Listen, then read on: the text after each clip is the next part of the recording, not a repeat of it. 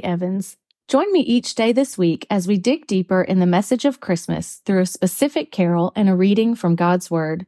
Then click on the link provided to hear today's song.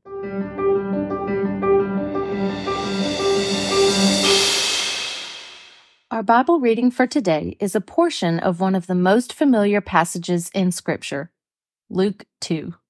We'll be reading verses 8 through 10. And in the same region there were shepherds out in the field, keeping watch over their flock by night.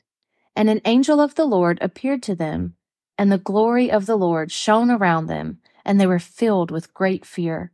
And the angel said to them, "Fear not, for behold, I bring you good news of great joy that will be for all the people." Our carol for today reminds us of something important in this, the first thing the angel said to the shepherds. Remember the first two words spoken by the angel? Fear not.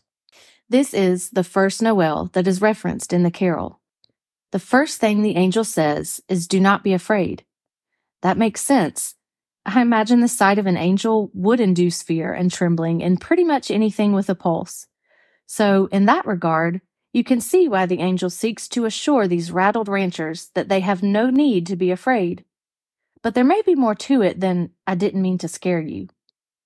The "fear not" we read in Luke 2:10 literally means stop being afraid.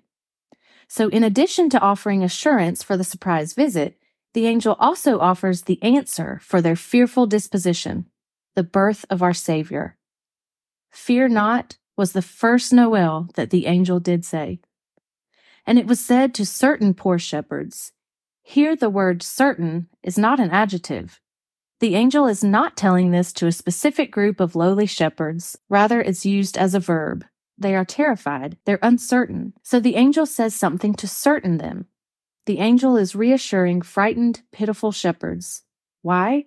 For a messenger of the Lord brings good news of great joy that will be for all people, including the fearful. Stop being afraid. Stop being uncertain. God has fulfilled his promise. Born is the King of Israel.